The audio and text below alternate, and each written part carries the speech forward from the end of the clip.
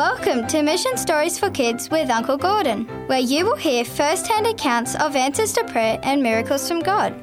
Oh, by the way, I think adults will like this too. G'day boys and girls, lovely to be with you. Uncle Gordon here again today.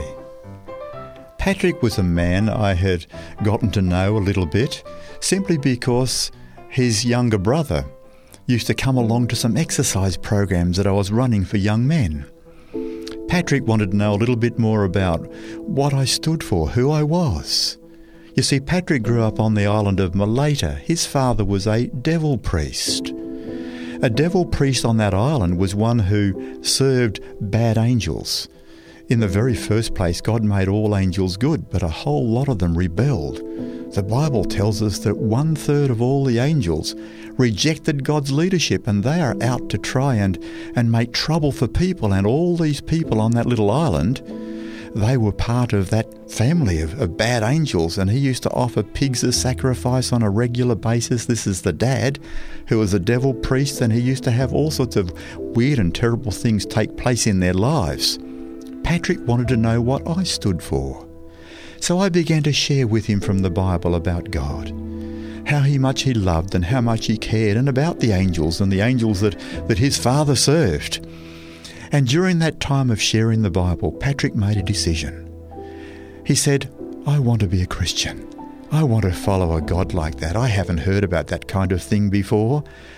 He was only just on his road to learning more and more about God when he went back to visit his father, just for holiday time when his older children were at school, and he took his little daughter Maureen, who was just 4 years old, with him. While he was there visiting his dad, he was going to stay for 2 weeks, but his dad kept saying to him, Patrick, the evil angels that I'm part of, they want you to take my place. They want you to be the next devil priest. And Patrick said, oh no, Dad, that's not going to happen. I don't want to be part of that. I'm going to be a Christian now. And the dad kept saying, no, Patrick, you can't be a Christian. You can't. You're going to be the next one to replace me as the next devil priest. And after a week of being pushed and pushed and pushed, Patrick said, Dad, I can't stand this anymore. I'm going back home to Honiara, where I live now. And his father, as he took off in the canoe and started the outboard motor and off he went, his father yelled out, but the evil angels won't be happy. They'll be after you. They'll try and hurt you. Patrick, it'll be bad for you if you don't say yes. Anyway, he was soon out of earshot of Dad, but he noticed something terrible was happening. He noticed sharks starting to come in from all around the ocean, and they were coming and banging against his canoe, and they were trying to capsize him to eat him. They were trying to bang the canoe to turn him over. And for his first time, he began to talk to God himself. He said, God of Pastor Smith, I haven't talked to you before, but please look after me.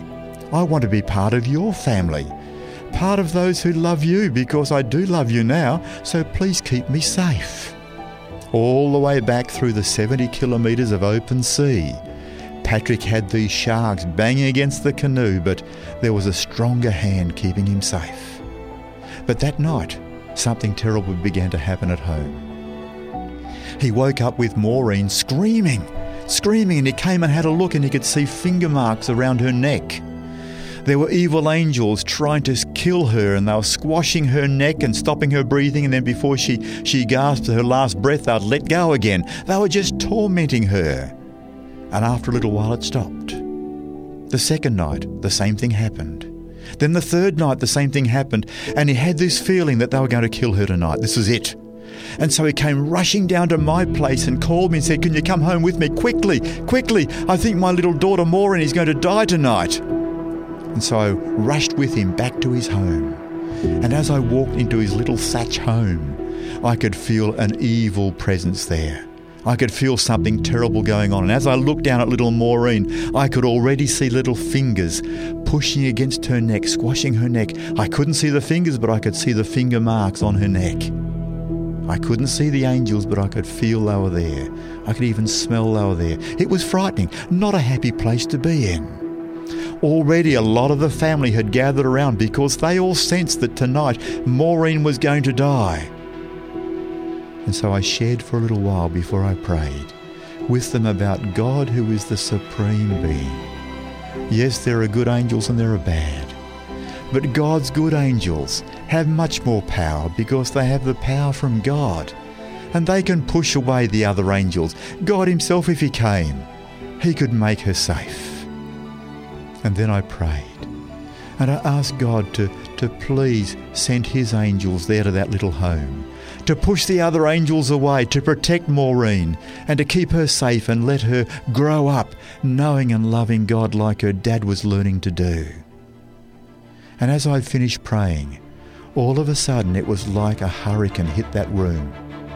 That little house began to shake as I could hear like a huge wind rushing around the house, probably faster than any wind I've ever been in, even though I've been in many cyclones. And the wind was around and around and around the house. And I thought, what's going on? What's going on? And everybody in the room was shaking with fear, wondering what was going to happen. Were they all going to die? And all of a sudden there was peace. Everything began to go quiet and calm. Even the cicadas in the trees and the insects that were there in the tropics, in the bush all around, all came to life again. They'd all been quiet while this battle was going on. And I sensed that day that the bad angels didn't want to go. And they were being chased around and around the house by the good angels, and at last they were flicked away. And God was in control in Maureen's life. Each night I came back for a number of nights just on sunset, because they often got nervous at sunset when the darkness came in, and just again invited God to be around their home, God to be present, so that they had nothing to fear because God had set up his camp in their place. They had no more troubles, and I had the joy of seeing Patrick totally give his life and his family's life to God, and to be baptised as a symbol of that choice for God, from heathenism to Christianity. What a wonderful, exciting miracle God did in his life and in little Maureen's life. Boys and girls, God loves you, and he wants to be part of your life. And no matter what terrible things are going on around, God can intervene. God can give you safety, protection and care if you're willing to put your trust in him and to choose God to be part of your life. May you make that choice today for him. God bless, boys and girls.